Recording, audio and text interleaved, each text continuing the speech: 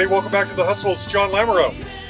Okay, our guest this week is one of the most notable sidemen, I don't know how else to say it, in rock, especially of the last 45, 50 years. It's Kasim Sulton. I think most people know, I don't know. Kasim first came into prominence when he broke through joining Utopia in the mid-70s. Of course, he sticks around with that band for 10 years, and then eventually Utopia kind of calls it quits. But of course, through that, he forges or strengthens his relationship, his camaraderie with Todd Rundgren. And he's basically been working with Todd on almost everything ever since, including Bat Out of Hell, which of course happened first early on in the 70s. But that led also to, here's the deal, it's a ton of collaborating. It's being Meatloaf's sideman. It's being Hall & Oates' sideman. He joins Joan Jett and the Blackhearts. He joins Indigo Girls. He joins Blue Oyster Cult. You name it, and Kasim has probably played with them as a bassist primarily, but also sometimes doing guitar or keyboards. So he has a brand new solo album out called Kasim 2021. It's out on September 17th. And it's so good, and it sounds just like what you would imagine. In fact, it's produced by former guest Phil Thornalley. So if you've been listening to any of Phil's music as Astral Drive, which is his love letter to Todd Rundgren, it's kind of like a circle. It completes the circle. Phil sounds like Todd. Todd influences Phil and Kasim. Kasim and Phil together sound similar to Todd. Anyway, it's very similar, all of this. Gorgeous, gorgeous stuff. If you are a Todd fan, check out the new Kasim Sulton album. Again, comes out on September 17th, Kasim 2021. This is the first single off of it right here, More Love. So anyway, we hear stories about all of this stuff and a ton more. Such a nice guy. He's so likable. You can tell that's how he's had the career that he's had, is because he's just a genuinely sweet guy. He called me from his home in Staten Island. So before we get into the new album, in getting ready to talk to you, I had completely forgotten that you had played keyboards with Cherry Vanilla. And I had Cherry on here about 3 years ago. Aw. She's great. I read her book. Yeah. She's had a lot of sex with people, and she writes about it a lot. Yeah. And I love, now you didn't play on those two albums of hers, I don't believe, but you did tour with her. No. Tell me Cherry Vanilla stories. I think the albums probably were done after I left, although I did record with her. So it's possible that I am on at least one or two of the songs on one of those records. Okay. I don't know. But when I played with Cherry, it started in 1974. Wow. That was a long time ago. She had just finished working at Main Man Records with David Bowie. She was the publicist at Main Man Records, and she was right in there with the Warhol faction and all the David Bowie camp and the New York music scene at that time, which was pretty intense. And her piano player, a guy by the name of Patrick Henderson, was leaving to go, moving to LA. Spot came open. My friend was working with her at the time as her sound man and said, Cherry Vanilla is looking for a piano player. And I'm like, I just started. I had my wife, or who was my girlfriend at the time, had bought me an upright piano as a gift. And I learned. I was teaching myself how to play. I couldn't play. I was really not that good. But I figured, you know what? I'll go and I will do the audition. And whatever happens, the main thing is that I tried. And I'm just gonna take a shot. Sure. It was myself and another piano player that was auditioning on this one evening. He was a virtuoso, and I actually knew him. He was a friend of mine, and he was. Brilliant pianist, all over the place. And I might as well have been playing, with this side of my hand. But There was something about, I guess there was something about me that Cherry, and plus I sing. So Cherry liked the fact that I sang and I got the gig, much to my chagrin, because then I had to learn a bunch of piano songs that were not easy to play. Patrick Henderson's an amazing gospel piano player. Wow. I did my best, and I wound up through Cherry meeting some amazing people in the New York music scene, like Tony Zanetta, who was the president of Main Man Records, Lee Childer, a brilliant photographer from that era in New York, Michael Kamen, who kind of took me under his wing and taught me and showed me a little bit of, like, you might want to try this on piano, because Michael's a virtuoso pianist and an arranger.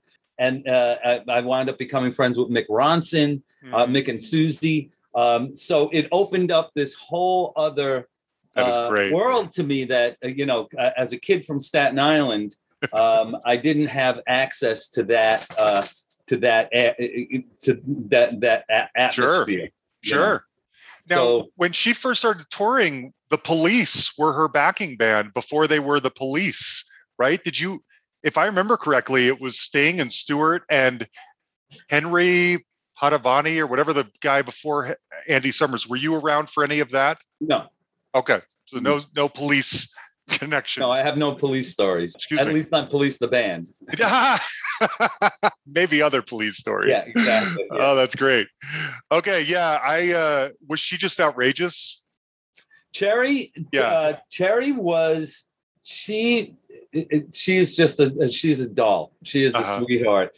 And she wanted to have a career more than anything. She wanted to be a singer more than anything else. She fancied herself a poet, a rock poetry singer. And, she really kind of took the bull by the horns and said, I'm doing this. We used to play at Max's Kansas City upstairs in the venue upstairs from Max's. And then we would go up to Massachusetts, and there was a club called the Red Lion. We used to play there all the time. Just as she was about to go on tour with the band and take them to Los Angeles, that's when I left. Okay. And why did you leave? I left because I got the gig with Utopia. You did? Okay. I wondered if that was the next stop. Okay. We'll put a pin in Utopia and come back to all of that, but we should talk about the new album, Kasim 2021. I really like this album, and one of the things that I like most about it, this sense of optimism or positivity, which I think is kind of a through line through a lot of your solo work. In fact, the album kicks off with More Love, and then it ends with What's So Funny About Peace, Love, and Understanding.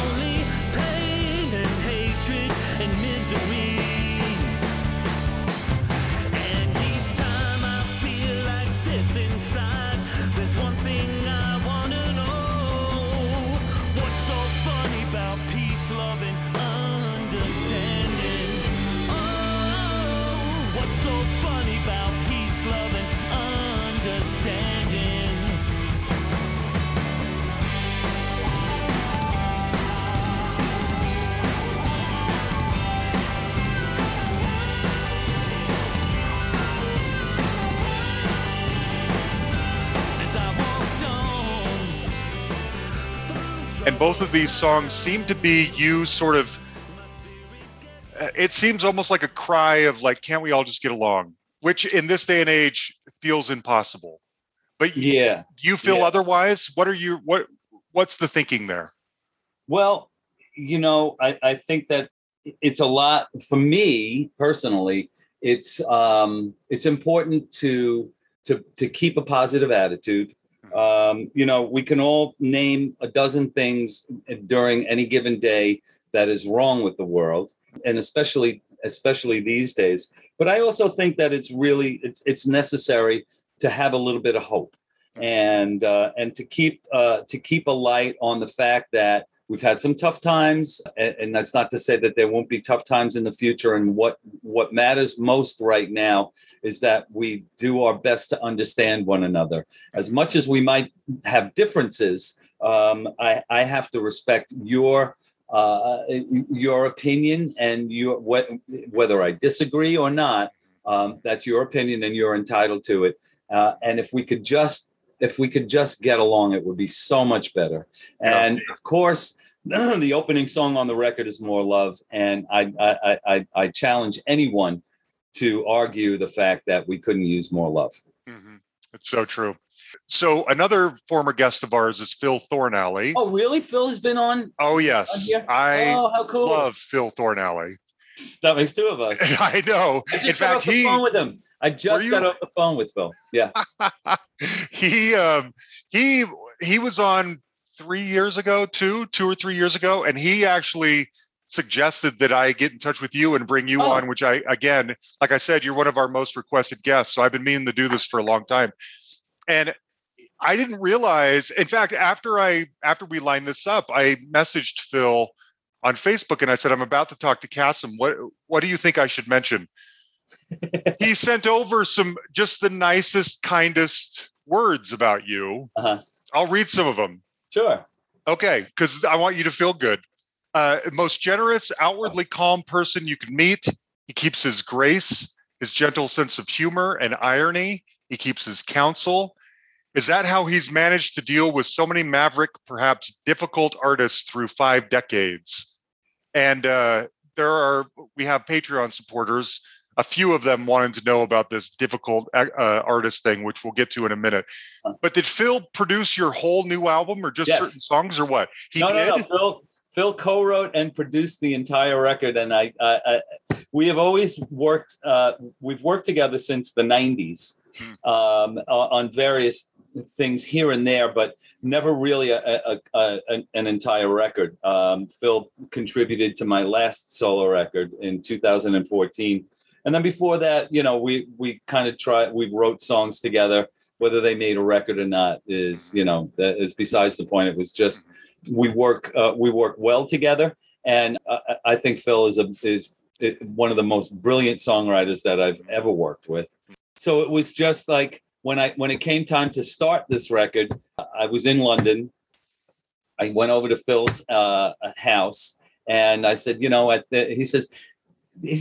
Tell me, Kasim, is it time to start a new record yet? Is it time for another Kasim Sulton solo record? And I said, as a matter of fact, it's been about 4 years since my last 3 or 4 years since my last record. So, yeah, I think it is. And he said, well, then let's have at it. So what are we waiting for? And we started writing, and it just the ball kept rolling. I would. Go back to home where I am now and come up with a half a dozen or 10 ideas. Next time I'm in London, I go over to Phil's and I'm like, here's some ideas. Maybe we get 2 or 3 good ones out of that batch, and then try to complete those songs. And that we did that for the entire record until it was done. We just finished it earlier this year. Mm-hmm. It's interesting that you say that, because it's probably, I'm sure it's not a coincidence. The music he's been making as Astral Drive the last couple of years, I think you even played on that. Yeah, I did. Yeah. The last 2 Astral Drive records I've been on. That's what I thought. Okay. So it's obviously his love letter to Todd and influence of Todd, but there is a common sound or spirit, I guess, to your new album, what he's doing, a callback to your musical history with Utopia and Todd in general. It makes sense that you two get along and collaborate that well together, because it sounds like the songs or the music that you hear in your head is very similar right now. We both come from the same school of Beatley, poppy, really kind of, a little quirky, not typical chord changes, make a little twist and turn here and there. And so we both gravitate towards that style of music, which I think helps us work well together. And Phil, his musical sensibility is just, he's great. And I love him to death. And we always have a good time working together. And I think that's really, that's part of it, is that, you could work with somebody who you really don't like, and it's not a lot of fun working with them, but maybe you make something that's successful or whatever. But for Phil and I, it's it's always a lot of fun when we get together, and we have a good time, and we enjoy. I'm going out on a limb here and say we enjoy each other's company, but I love him like a brother. That's great. I think my favorite song on the new album is Sweetest Fascination. The chemistry of a love, it seems it doesn't make any sense. A whole bunch of atoms colliding in the dark, a hard experiment. I don't know why after all this time I feel the same attraction. Ain't growing old, it never ebbs and flows, it never goes out of fashion. You're still my fascination, fascination, my sweetest fascination. Oh my God, you always keep me guessing, I never learn my lesson. Oh, if there's a God, yeah, God above, I hope that she can tell me soon. Yeah, mine too. Well, Really? Well, no, I don't have a favorite. I don't have a favorite. It's one of my favorites. There you go. I have 12 favorites. of course. It's one of my favorites. I love that song, and I love it because, well, first of all, it's just got a really cool vibe. It's almost a little Steely Dan-ish or Andrew Gold or some of that like Southern California, late 70s. You know what I mean? That Reminds me of a Hall & Oates song. Yes, there you go. Yes. And Hall & Oates are one of my top 3 favorite acts ever. I'm going to ask you about them too. But yes, just the vibe on Sweetest Fascination, I think is so wonderful. Is that something you and Phil drummed up together? What's the story on that one? I think that's one of the cases where I had an idea, a little piano idea, maybe part of a melody. And I came into Phil and said, how about something like this? And he was like, oh, that's not bad. Let's see what we can do with that one. Sometimes they get done. Sometimes they get completed. Sometimes they don't. It depends on the song. They take a life. They take on a life of their own. And sometimes a song is meant to be completed. Sometimes it's not meant to be completed. That was one of the ones that was meant to be completed. Good. And like I said, I really, really like that track. It's a great track. Me too. I also really like Unsung. Unappreciated and unloved, I guess I shouldn't whine. Underrated, uncompensated, I hit the notes and play in time. Whoa, I fly in, I fly out, I fly home, and everywhere in between. Welcome to my nightmare. Everyone thinks I'm living the dream. My life is unsung, the words won't come. Staring at the page, trying to find the right ones. Unsung, there's no refunds. Trying to write the tune, yeah, to a life unsung. Woo-hoo. Two sides of the same coin can't join, that's my conundrum. I'm on the road paying all my bills, yeah, thank God for Rundgren.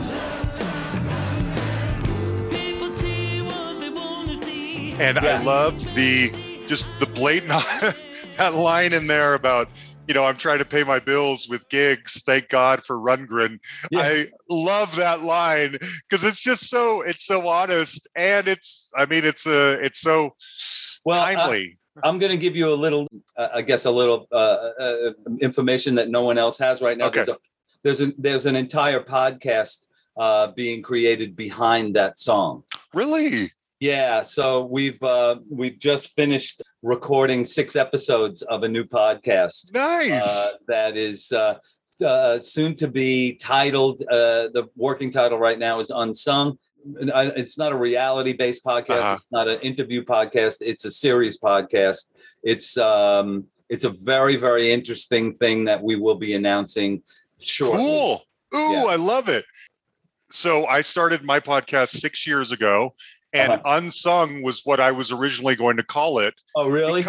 Because originally the idea was to sort of track down people who had a maybe like one hit or had like one album on a major label or had a moment where they seemed like it was going to happen for them, and then it sort of went away.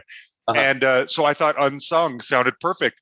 Yeah. But I think when I looked for it, there was another podcast called Unsung, so I changed the name. Yeah. But this is going to be fascinating. I am so glad you're doing this. This is great. Yeah, me too. And it's a scripted podcast. Oh, really? So, yes. Yeah. Wow. Yeah.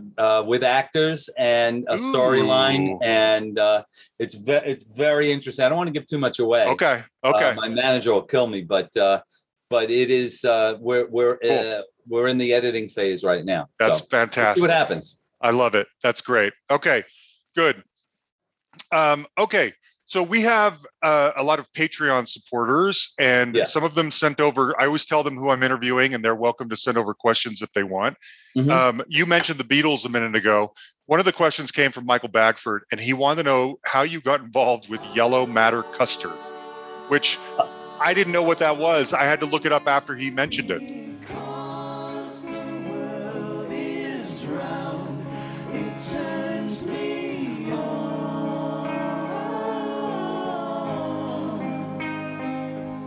Because the world is round.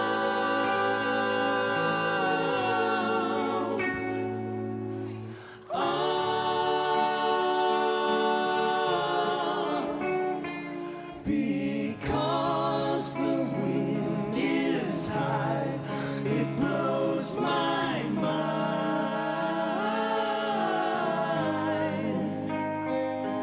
Because the wind is high.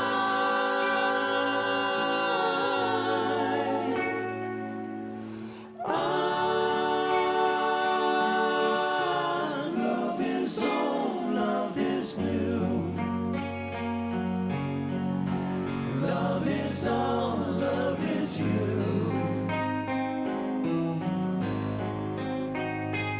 Because the sky Like a Beatles tribute band. Yeah, I guess for lack of a better term, you could say it's a true. Beatles tribute band. I just got a phone call. The bass player they had done a bunch of shows, I think a year and a half to 2 years before I came in. Matt Bissonette was the bass player, along with Paul Gilbert on guitar and Mike Portnoy on drums.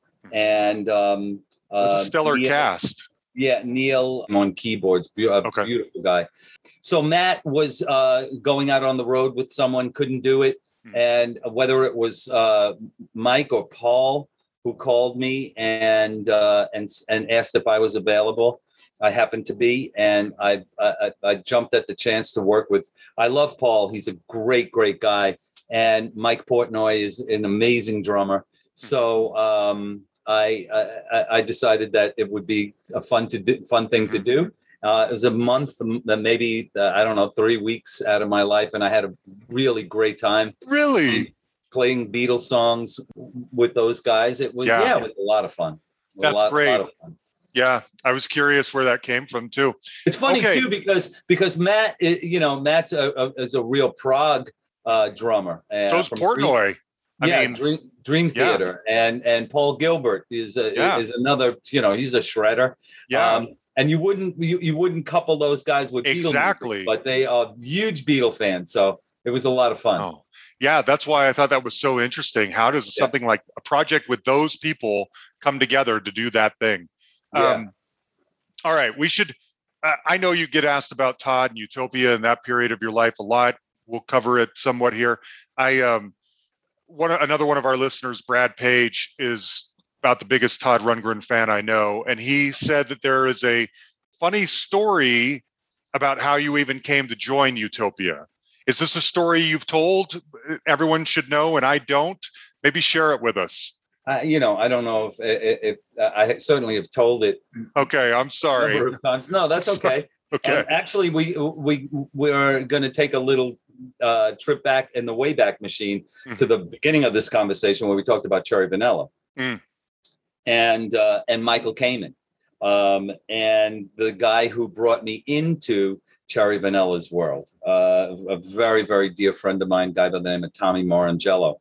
Yeah, so I'm living at my parents' house here on Staten Island, and Tommy he drives to my house and says, "Hey, I have to take Earl Slick, guitar player, to the airport. He's got to start a David Bowie tour over in England. I'm driving him to JFK. You want to take the ride with me?"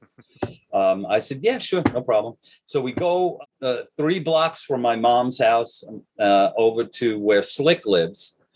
Get out of the car, go into the house to pick up Slick. And the first thing that he says to both myself and Tommy is, "Either one of you guys want to play bass with Todd Rundgren?" And I said, "Tommy, let's both audition. Let's go." And Tommy said, No, I don't want to do that. You do it. You'd be great. So I said, okay. So Slick says, he said, "Okay, we get to JFK. Call Michael Kamen up and he will give you the details." Get to JFK, put a dime in the payphone and called Michael Kamen up. And now Michael, if you remember from the beginning of this conversation, I know this is completely convoluted, but Michael says, he says, "You play bass? I didn't know you play bass." He says, "I thought you were a piano player." I said, "Well, I do play bass. It's my first instrument." I said, "But I am, also a piano player." He said, "Okay, no problem. I'll recommend you hands down." He called Roger Powell, who was putting the auditions together. Todd was mopeding across southern India at the time. And they had already tried out about eight people. I get a call the next day, come up to Woodstock and we'll see how it goes. I borrowed $20 from my uncle, took an Adirondack Trailways bus the next day up to Woodstock. Roger Powell picked me up in Kingston, drove me up to Bearsville, Lake Hill, where Todd lived.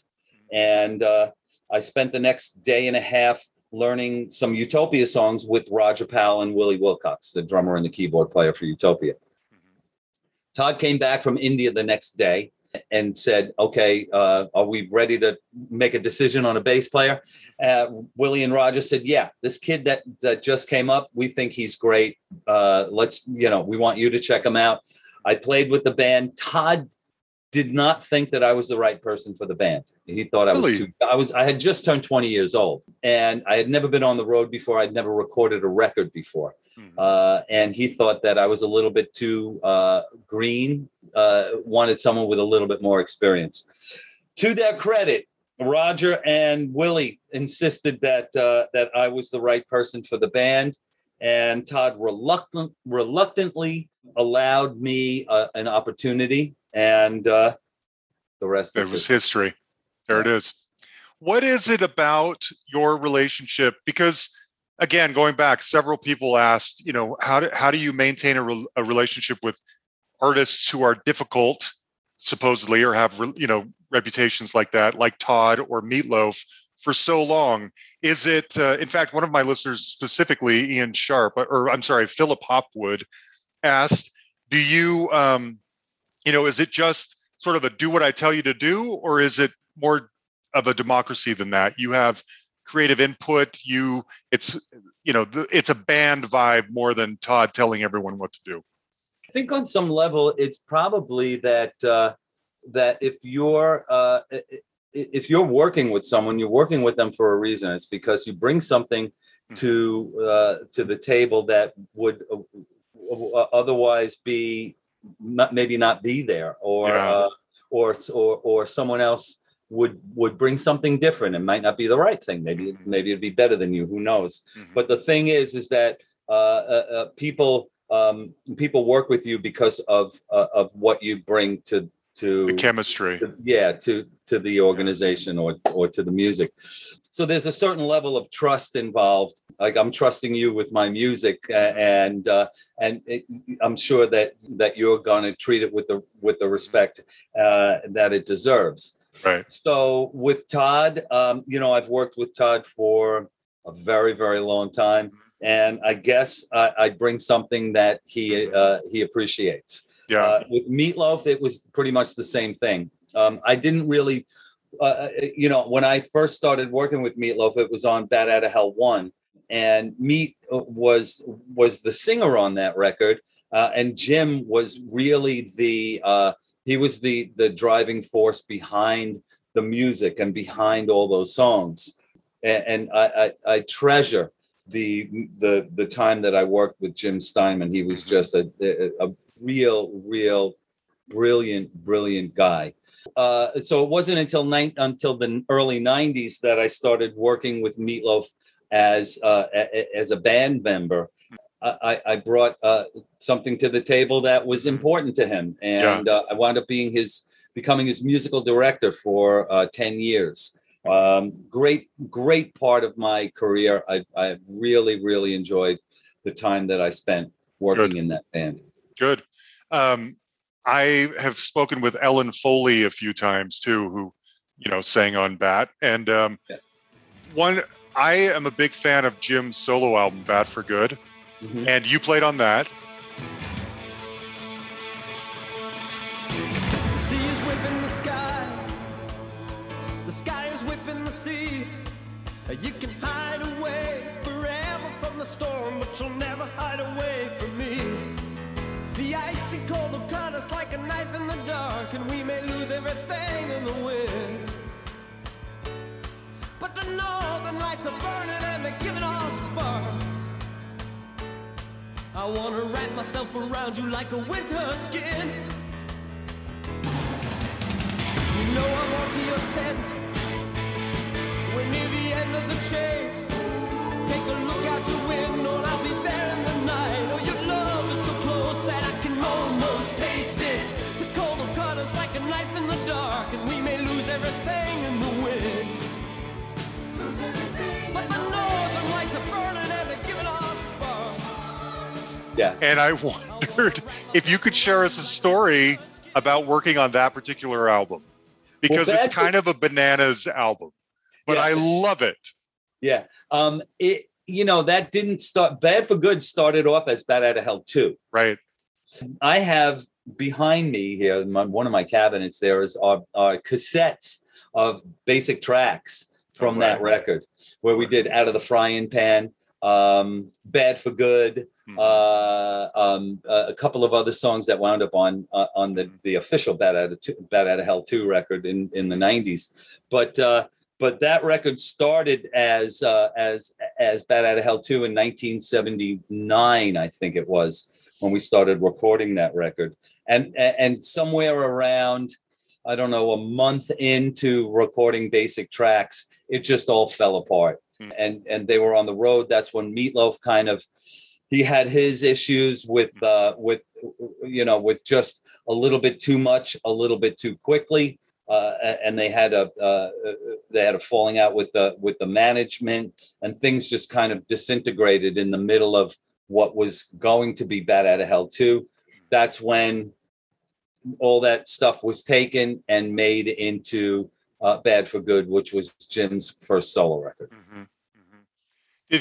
Do you think going in that Jim I mean, I love those songs. Jim's voice isn't as strong, but it almost, to me, it doesn't matter. That album gets criticized for that a lot, but to me, it doesn't matter because the arrangements and the songs are so strong.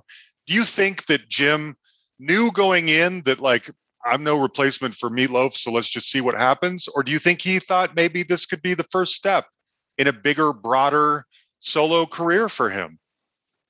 I don't know. I never really spoke to Jim about it. I can only say that that the vibe that I got was, well, if I'm not going to work with him, then I'm going to do it myself. Mm-hmm. And I'm sure Jim, hoped that it would be successful. I mean, we all why do we bother doing it other than we want to touch other people with our music?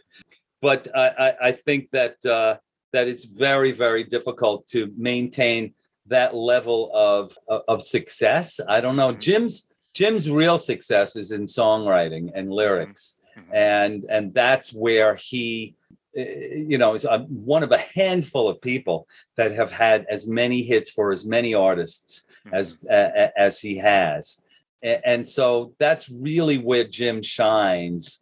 As opposed to being a front man. I don't know that Jim was had the cachet of something like Meat or Todd or John Bon Jovi or any one of a number of people that he wrote successful songs for. Mm-hmm. Did he ever perform any shows? Did you tour with him? I don't even know, or was it just an album project? I believe it was just an album project. Okay. Going back to Meatloaf again for a second, when Bat Out of Hell 2 finally comes out in the 90s, you're back in the picture, and then you produce Is Nothing Sacred Anymore, one of his songs, right? Yes, that was a Jim song, and I don't think I produced that song. I think that was Russ Titelman. Oh, I read somewhere that you did, and I started thinking, I don't know of a lot of other producer credits for Kasim. I produced the VH1 Storytellers CD. Oh, and that was on there.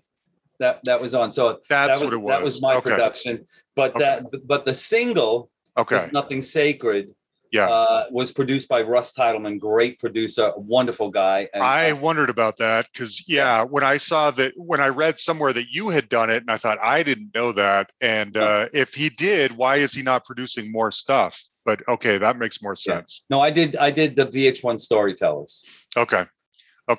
I was trying to think. I think I've seen you in concert 3 times because I've seen Todd twice. The first time, okay, we're gonna have a therapy session here for a second, Kasim, because the first time I saw him. So here's the deal. I think you know that there aren't a lot of like casual Todd fans out there. People love Todd Rundgren. He's like a religion to certain people.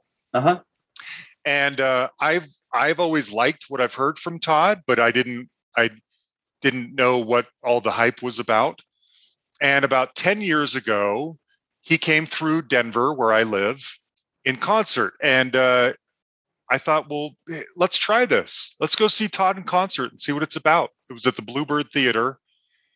And it was so frustrating because I should have read closer. I think it was called an improvised night with Todd Rundgren or an impromptu night with something like that. It was called the Unpredictable Tour. That's it, the Unpredictable Tour. Yeah. And so he would play a song of his sort of half-heartedly, and then you guys would break into like old radio jingles.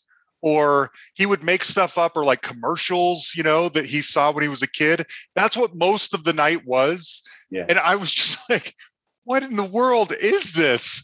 That was my first, experience with Todd Rundgren. And I was so frustrated by it. Yeah.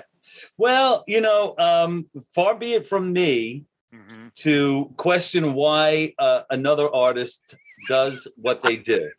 In the case of Todd, I'm best off just saying, okay, that's what you want to do. That sounds, if that's what you want to do, let's go ahead and do it. You have my backing 100%. And so those unpredictable tours we've been doing them on and off for the past 10 years. A lot of the time, it's songs that particularly speak to him on some level, like we do Weezer's Hash Pipe.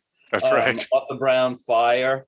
We do at least one Lorne Green song from Bonanza. Patches. Oh, Muskrat Love by That's right. Neil. Roller Skates by Melanie, who actually came up and performed it with us. Really? Oh, yes. That's great. Oh, yeah. One of my favorite covers is I Don't Want to Grow Up. There you go. I Won't Grow Up from the Disney movie Mary Poppins, I believe. Yes. So there's some really obscure stuff in there, and sprinkled in with a little bit of Todd's solo material, and maybe one or two Utopia songs. You never know. That is kind of Todd relaxed. He's relaxed. He's doing what he wants to do, and he's having a good time doing it. He doesn't have the pedal to the metal in terms of this is a 90-minute show, and I'm going to be on from the minute I walk on stage until the last note of the last encore. After what now for Todd, it's what 50 plus years like on stage, something like that. So I think for Todd, it's just a chance to sip a martini on stage and play some songs that he enjoys playing. Yeah. It was interesting because I think I was one of the younger people in there, and everybody else there are these Todd devotees who know that they're seeing a show they've never seen, and they are loving it. But me, who's like, let's see what's so great about this Todd guy. It's like, this is what people are into, rawhide and stuff like that. That's what it felt like. But it was so I left kind of frustrated. Yeah. Then a couple of years ago, I saw you guys again at the Boulder Theater, and it was more of a traditional show, and he played all the songs, and it was great. It was one of the last shows I saw before the lockdown, and he takes time out in the middle to answer questions, and he talks about his book. I bought the book and read the book, and I loved it. And then it started to make sense. Now, I think if I went to that first Todd show, I would love it. But as an introduction, it was not what I had in mind at the time. You know what I mean? Well, just as an aside, we'll be in Denver, I think, in November. Oh, fun! And we're doing A Wizard of True Star. Great! So part of that record, plus The Individualist, which is the show that you saw the last time. So that might be something that you might want to check. Ooh, okay. Well, I mean, now I'm into it. Now I get it. But that first time I wasn't as into it or didn't understand what was going on. Yes, I love the other shows I've seen. The third time I saw you, I think, is I saw Blue Oyster Cult play at a casino up in Blackhawk. Yeah. And I don't even remember if you were there. But what year? I texted my friend to figure it out. It was probably 7 or 8 years ago. Might have been me. Yeah, I don't remember. I should, because if I had heard your name, I would have thought, what in the world is Kasim doing playing with Blue Oyster Cult? How did you get that gig? Was it outside of Denver? Yeah, it was up in the mountains in a casino. That was us. Was it? Yeah, okay. Definitely. I've seen the Smithereens up there and John Waite up there. And great John shows. has a new record out right now, actually. John Waite? Yeah. Yes, he does. I had him on here a couple of months ago. He's great. Yeah, I love him. I love John. He's a really, really good guy. He is a good guy. So how did I get the Blue Oyster Cult gig? I've been friends with Buck and Eric and Albert and Joe and rest in peace, Alan, for a very, very long time. We did a tour together in 1978. It was Utopia / Blue Oyster Cult co-bill, and we went from Vancouver to Toronto in January with every single stop along the way: Saskatchewan, Edmonton, Regina, you name it, we were there. So we became close in the 70s, and I maintained a relationship with Buck and Eric ever since, especially Buck. Buck and I have been close friends. He played on my first solo record. And in any case, their bass player, Rudy Sarzo, was love Rudy. Yeah, Rudy's great. Was leaving to do something else. Rudy was in the band for a few years. They needed somebody. They asked me if I'd fill in, and I wound up staying for about 6 years. That's wild. That's wild. Good for you. Yeah, and it was a lot of fun. So, I mean, gigging is really, as you said in that song, Unsung, gigging is really your thing. I was thinking about it. You're one of like the best sidemen ever. You're the Robin to whoever the Batman is. And because I talk to a lot of session guys on here, and that's not really your gig. It's more of the sideman. You're there to support an artist doing whatever it is they want to do. And they call on you because, like you said earlier, that chemistry or whatever the thing is that you bring empowers them to do what they want. That's a really unique, special trait that not that many people have.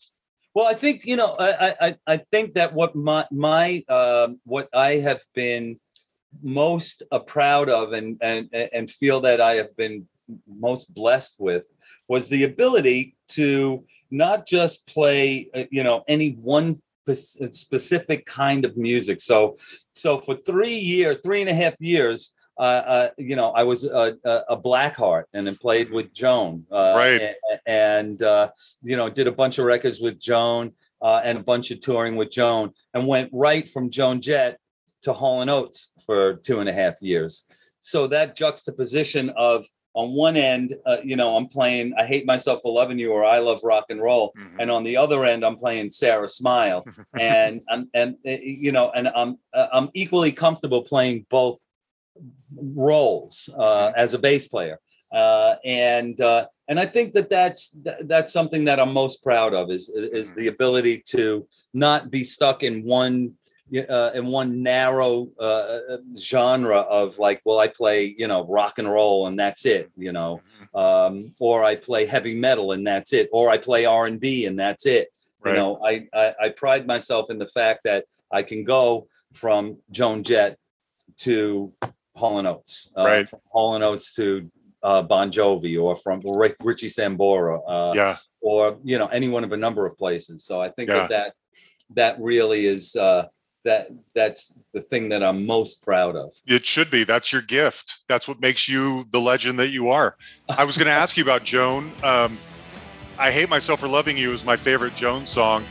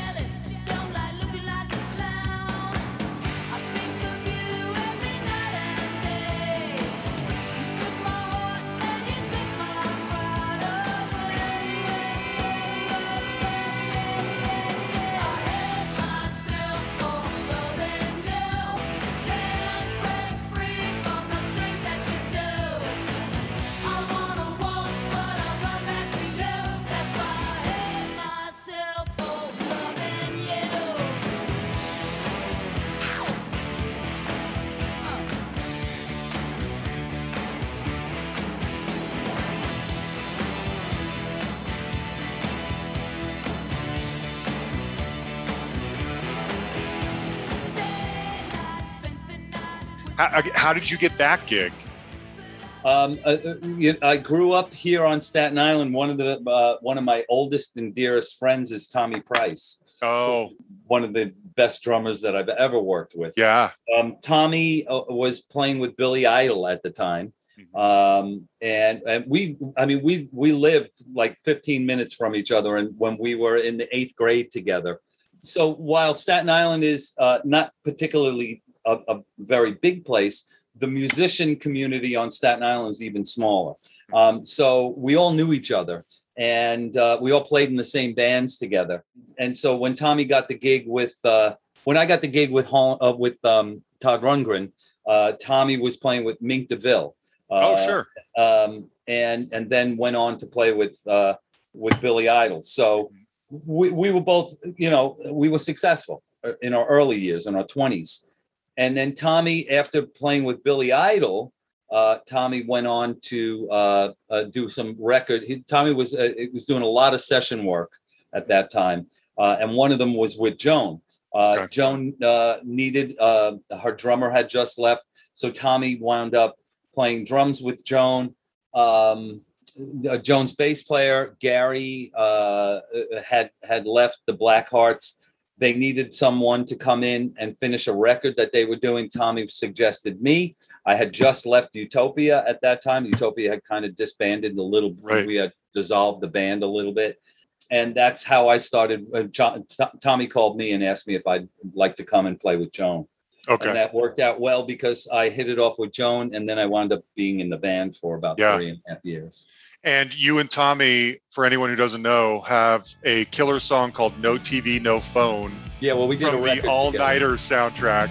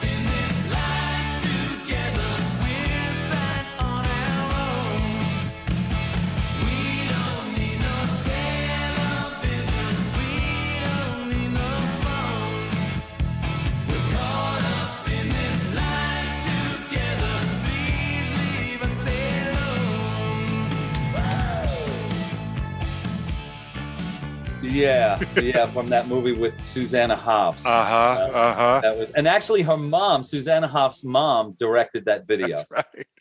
I'll never quite figure that one out. How that makes two of us. So yeah, I don't get it. But Paradise anyway. Beach in Malibu. That's where that was filmed. Really? Yeah. Yeah. Yeah, it's a classic. Yeah. So then Hall & Oates, so early 90s. These things, everything you're saying makes sense because I know you worked with Steve Stevens, and I'm thinking, how in the world does that happen? But it's probably from the Tommy connection. Correct. And then you met and Richie Sambora and John Bon Jovi, and I'm thinking, how did those things happen? But in the early 90s, John works with Hall & Oates on the Change of Season album. And, I didn't know that. Oh, yes. He co-wrote and a couple songs on that. And I was wondering if that was the connection there, because I think that was around 90, 91, something. No, actually, the connection was that John and Richie, they grew up in New Jersey. Mm-hmm. Staten Island, where I'm from, is not that far from New Jersey. It's just over one bridge. And again, a lot of the same people. Richie was a Utopia fan, and in turn was a fan of mine. And this is prior to John Bon Jovi becoming a huge success, and Richie and John becoming hugely successful. Richie was doing a solo record, and he was working with a friend of mine, a guy by the name of Richie Supa, who was a singer-songwriter. And they needed a bass player. Richie said, "I wonder what Kasim is doing right now." I wasn't doing much, and I wound up in Richie's solo band for a few years. That's wild. That's Yeah. wild. Actually, And then I'm ahead. sorry, I didn't mean to cut you off, but No, please. the other part to that story is that I was doing Meatloaf was up for a British Music Award, and I was at JFK. We were flying over to this was in '95, I think. Yeah, 1995.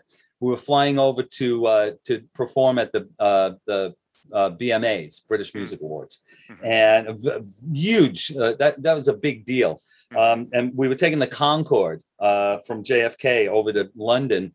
John was on the same flight. John and the band were on the same flight, and Alec, the bass player, was not there.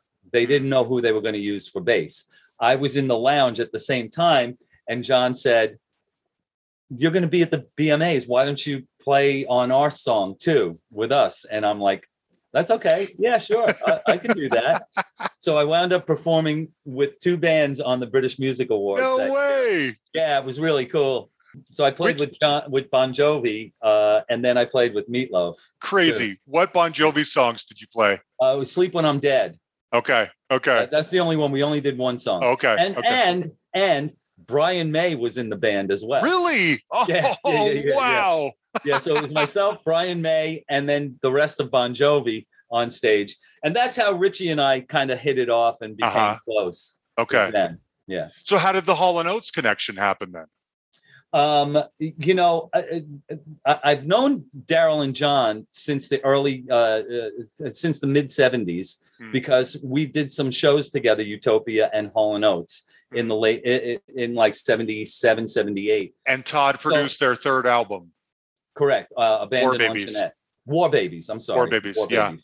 And so I knew John and I knew Daryl, and we were friendly. And there was a tech by the name of a guy by the name of Tom Permy, who was the guitar tech. T-Bone Wolk, who's the bass player, wanted to play guitar in the band, and Tom Permy called me up and said, you know, T-Bone is he's going to be playing guitar, and I think they're looking for a bass player. You want me to drop your name? I said, absolutely, for sure.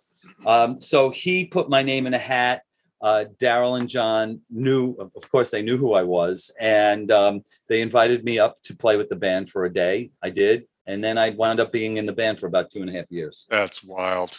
That is wild. It was a lot of fun. That was one of the best bands that I've ever been in because it was not just Daryl and John, but it was Bobby Mayo on keyboards, who most people know as with Peter Frampton. He played like "Ooh Baby, I Love Your Way" on the Frampton Comes Alive. That's him on Rhodes. And then T-Bone as the bass player. The two guys that if I never play with another person as long as I live, just the simple fact that I played with those two guys, that is something that is just not very many people can say that. And people love T-Bone. And you know, it's interesting. When Daryl started his show Live from Daryl's House, and it was just on the internet, I would watch it religiously every month. And you signed up and you got an email every time the new show was up. And through watching that show, I felt like I really got to know T-Bone because he was sort of the glue that kept everyone together. Hall & Oates, as I said, are one of my favorite bands of all time, but Daryl doesn't seem like the warmest guy in the world or the friendliest guy. So T-Bone was there to sort of bring some levity and some fun and some, good vibes to the whole situation.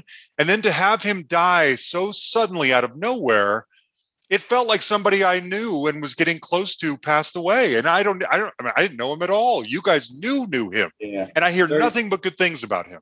Very, very sad. Very, very sad. And what a talent. What an incredible, talented person he was. Yeah. And along with Bobby Mayo too. Bobby doesn't get half the accolades that he deserves. I mean, you could pull the most obscure song that you can possibly think of out of the air and say, "Oh, do you know that song? Blah blah blah by blah blah blah." And it's like Bobby plays it. Really? Oh yeah, absolutely. A walking encyclopedia. Okay.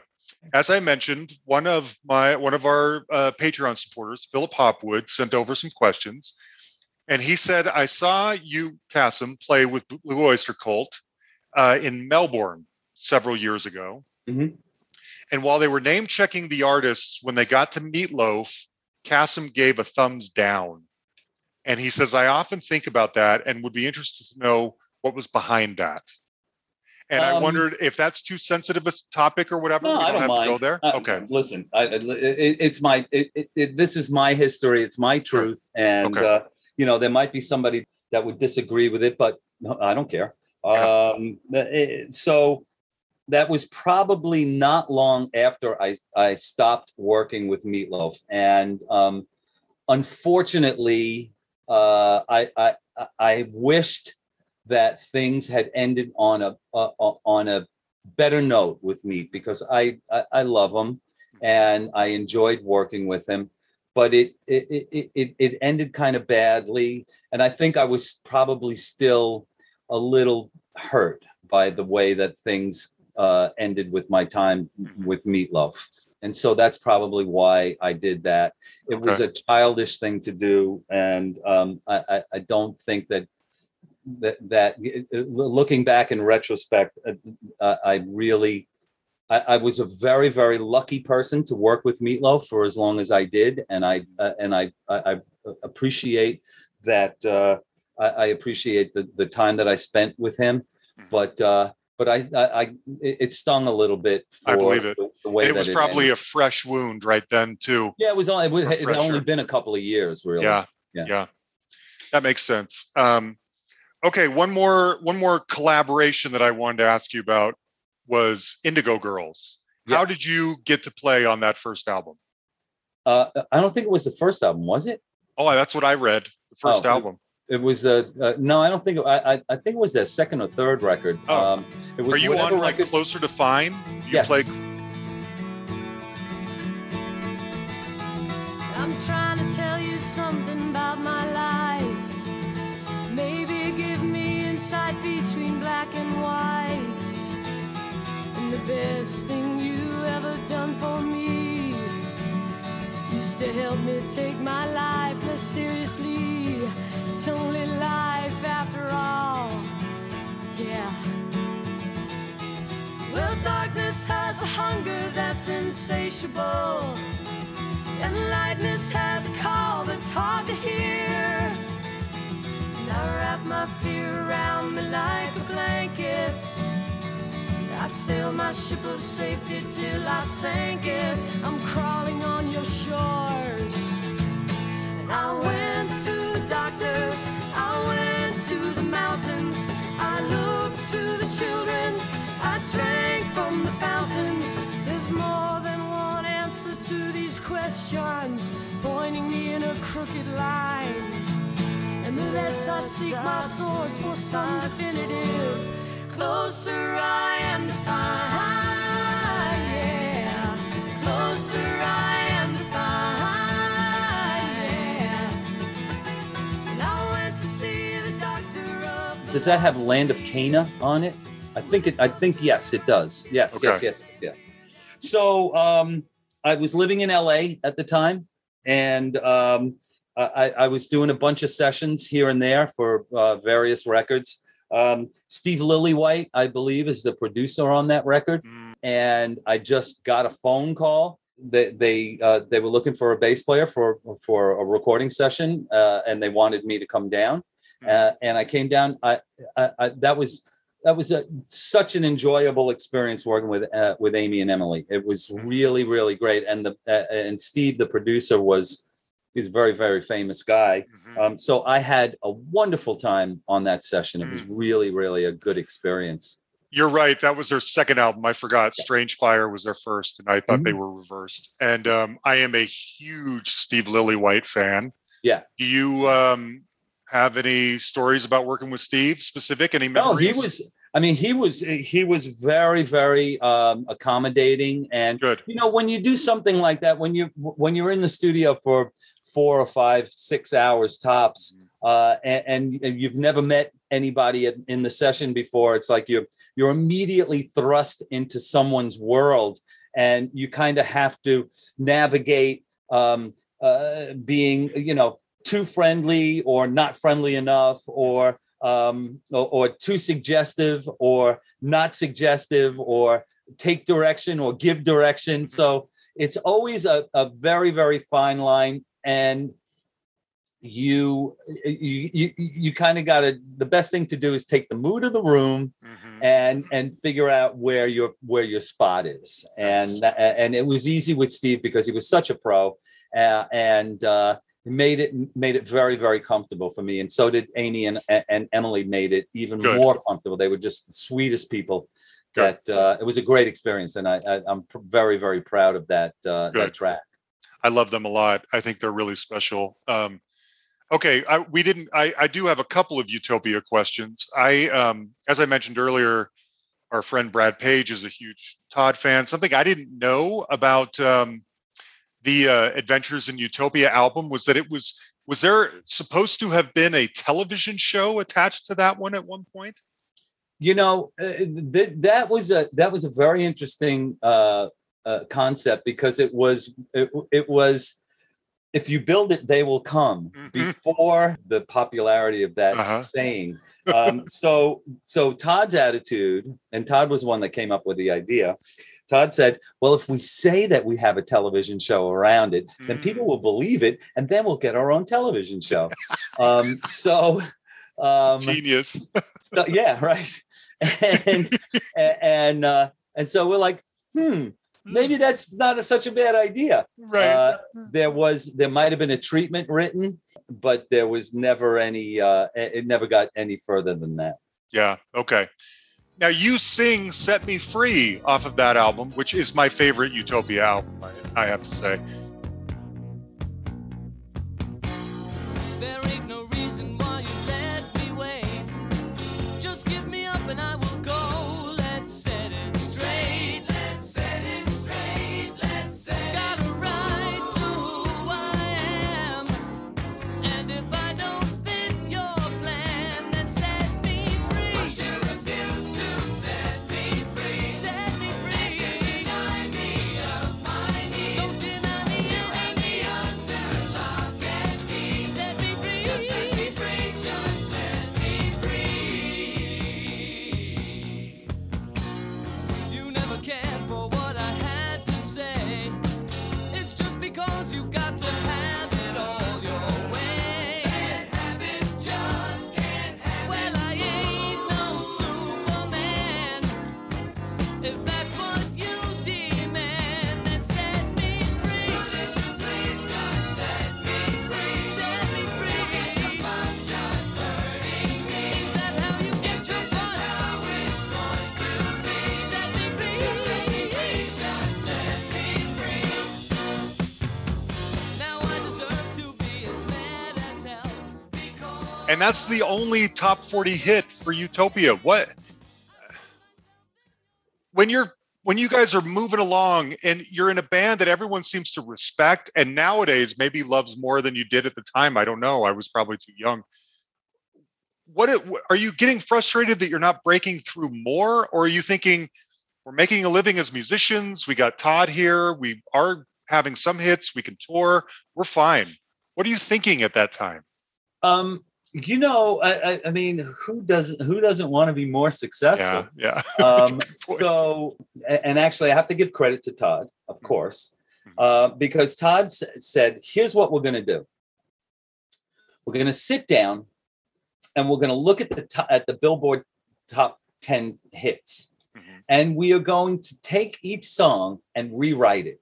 Oh. And so I think at that time, the number one hit song was More Than a Feeling by Boston. And we came up with The Very Last Time.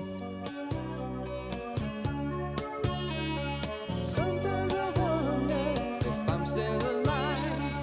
How much abuse can someone stand and survive? How long I've waited for the day to arrive when I won't be a fool no more. Nobody knows how you pushed me around. Nobody sees how you treat me like I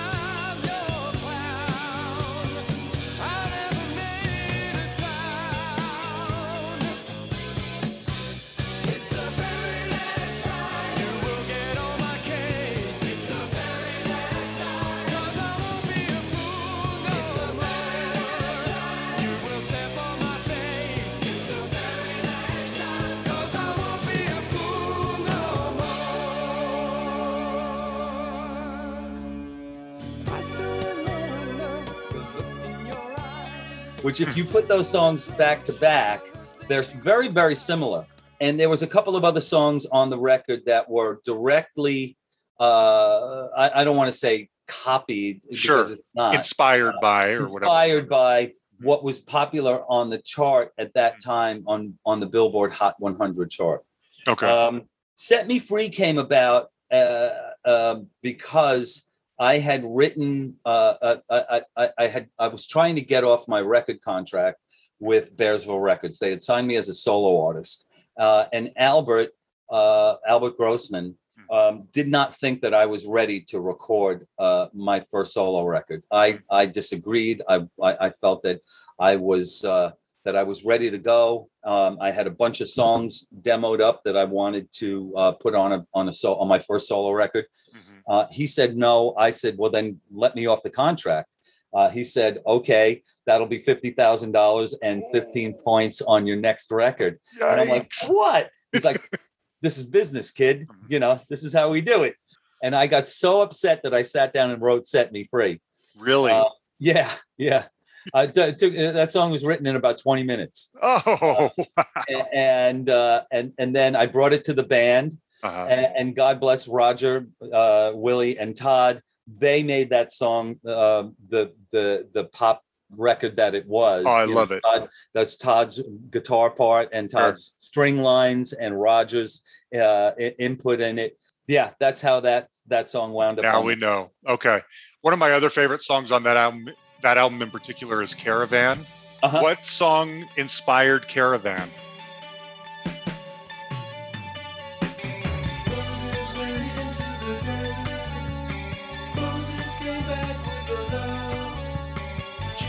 Went into the desert. God only knows what he saw. Hitch up your ass and your camel. Fill up your skin at the well. Roll up your tent. Whisper your prayers. Are you ready to ride to hell? Caravan. Moving through the night. Sleeping in the light of day. Caravan. Spinning through the void on our way to anywhere. Caravan. Time is just a joke. Change is all we understand. Caravan. Life is a mirage. Only a mirage. Dancing on the desert sand.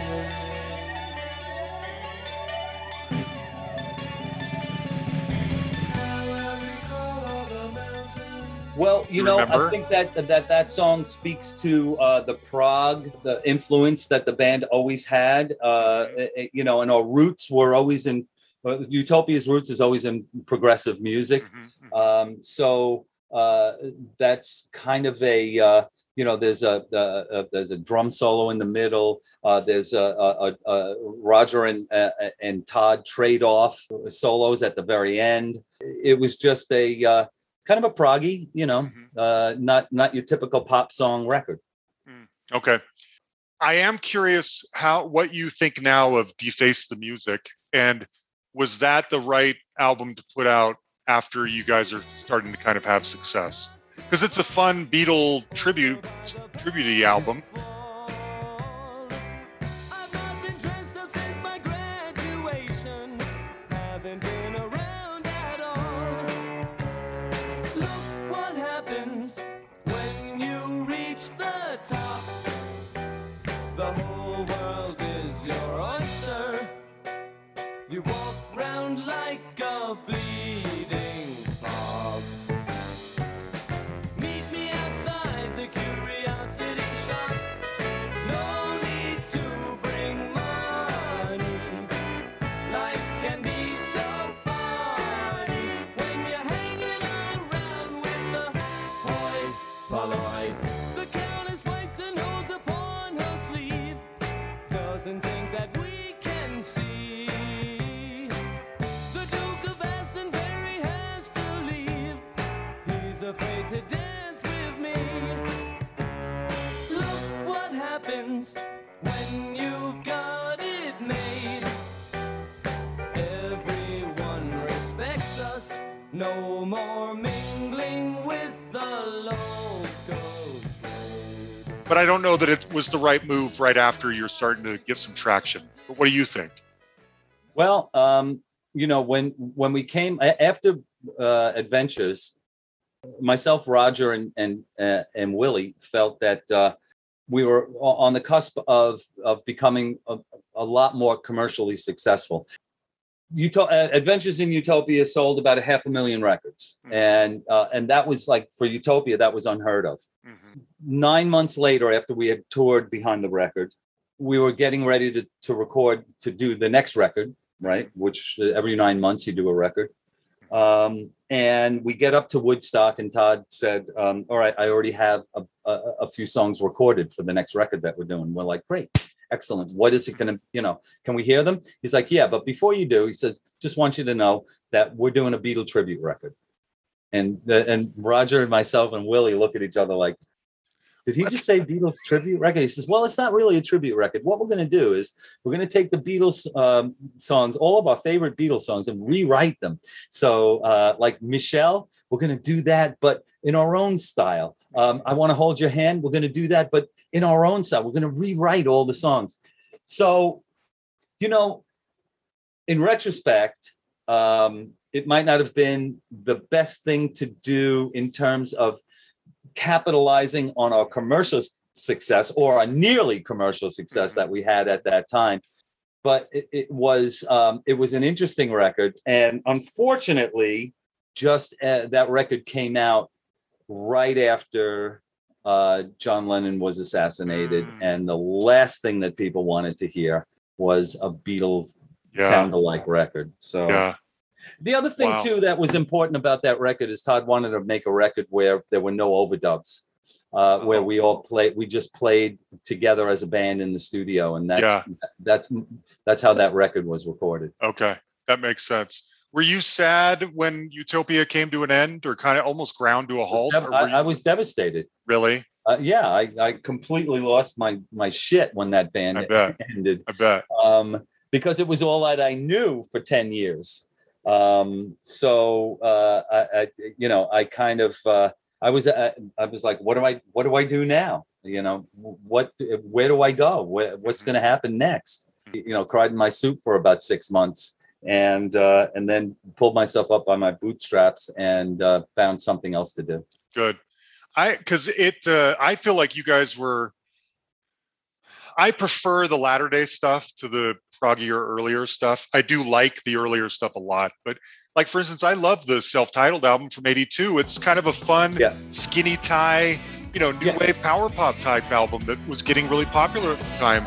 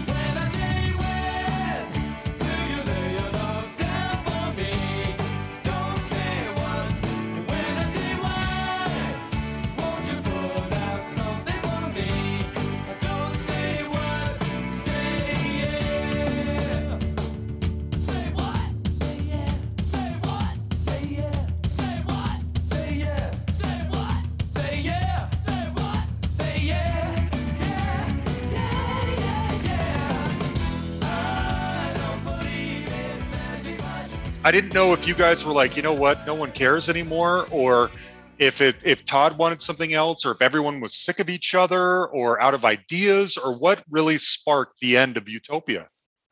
There was more supply than demand. We weren't selling a whole bunch of tickets. We were having difficulty finding record labels that would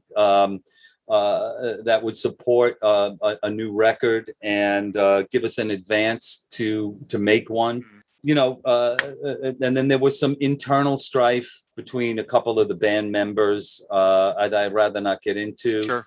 But it was time. We had kind of run the course, and we had a really, really good run. And I would much rather have left on that note than if we just kept slogging away and, just no matter what, damn the torpedoes, we're still going to go out there and, play and make records. I think it means more that we stopped than if we had kept going. I think you're probably right. I mean, it keeps that stuff, bronzed, perfect. Yeah. Now, granted, there are bands that, that I'm glad they still play, like REO, Styx, sure. Kansas, Leonard Skinner. There's a ton of them out there that still go on, sometimes with only one original member. But that was not meant for us. That wasn't meant for us. I get it. One more collaboration of yours I meant to ask about earlier, Glenn Burtnick.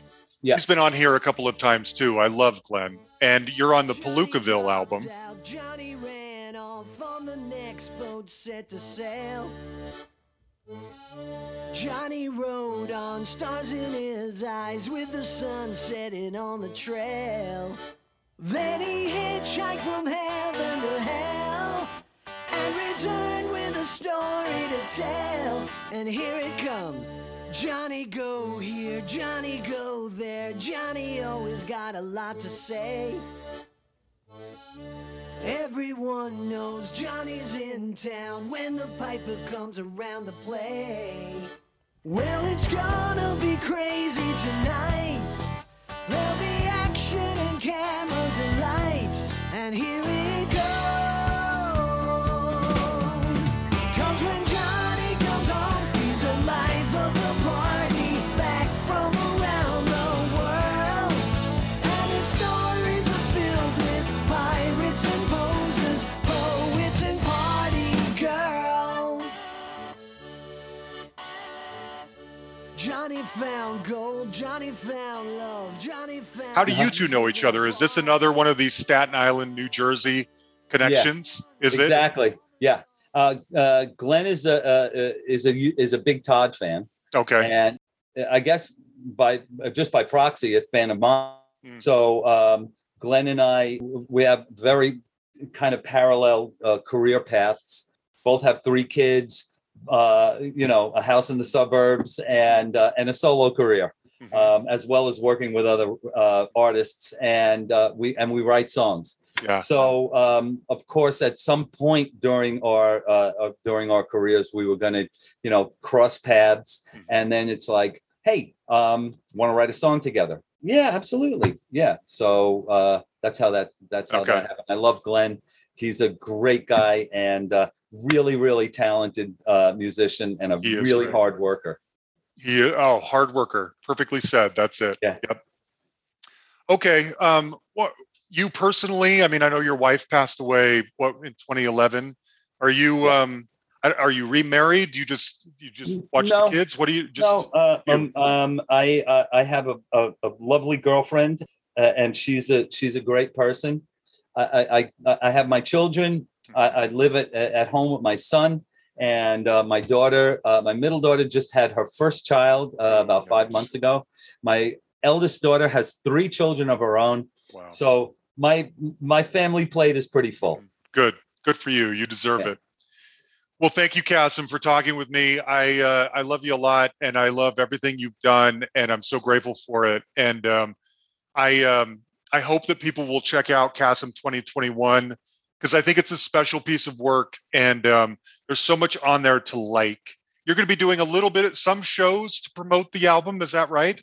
We have a live stream that's going to be announced. It's September 9th. It's a little preview on the rest of the record, and I have some solo shows in September. The 12th, I am in just outside of Philadelphia in Westchester, Pennsylvania, at the Uptown Theater.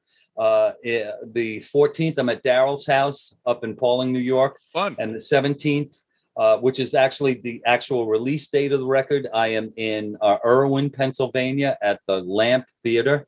So, yeah, I mean, there's a lot of stuff happening. And then I go out on the road with Todd on October 1st. Great. Oh, one last thing I forgot to ask. Yeah.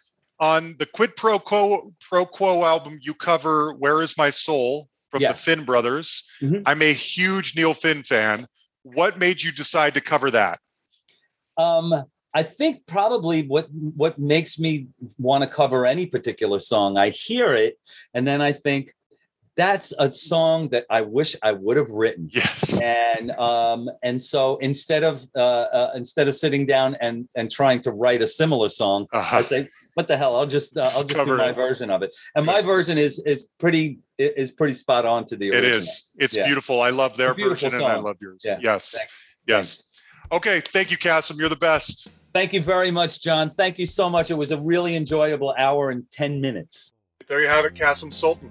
Guys, okay, now that this is over, I'll come completely clean. I totally forgot to ask him about probably the main topic I wanted to discuss, which was the new cars.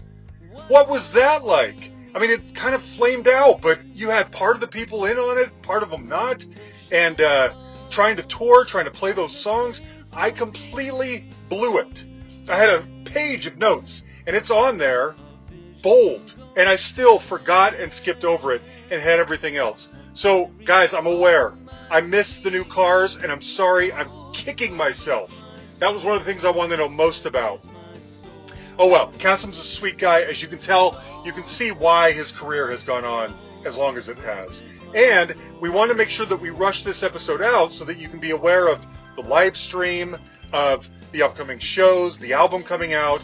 If you want to hop on the bandwagon and see what Kasim's doing, now is the time, because there's a lot of activity coming out around the release of 2021. So good. Want to close it out with the song I mentioned at the end here, his cover of the Finn Brothers tune, Where Is My Soul, which was on, I think, his last solo album, Quid Pro Quo, that came out probably 15 years ago, something like that. Anyway, great guy. Next week's guest, we haven't had a producer on here for a while. And so next week's guest is a British producer who, once you see what this person has worked on, it will be no surprise to you that he's on our show. First of all, he's hilarious. Secondly, he tells great stories. And third, if you know me, you'll know that he's worked on tons of music and with tons of people that I love and that come up frequently on this podcast. So that's what's coming up. Hope you guys will check it out. It's a lot of fun. Huge thanks, as always, to Jan the Man Markiewicz, my right-hand man, for everything that you do. Thank you, buddy. We love you. Guys, you can find us on Facebook. You can like our page. You can stay in contact with us that way, or you can send us an email, thehustlepod@gmail.com, or you can find us on Twitter @thehustlepod. All right? And I don't think we have any bonus stuff coming out this week, so we will talk to you next Tuesday.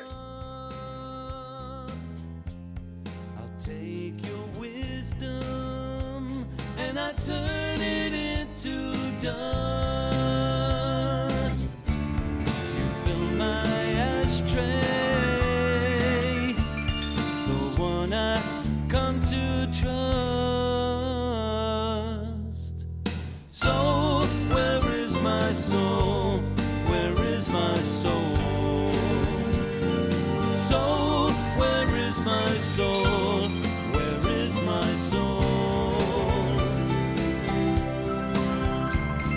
So you've lost control.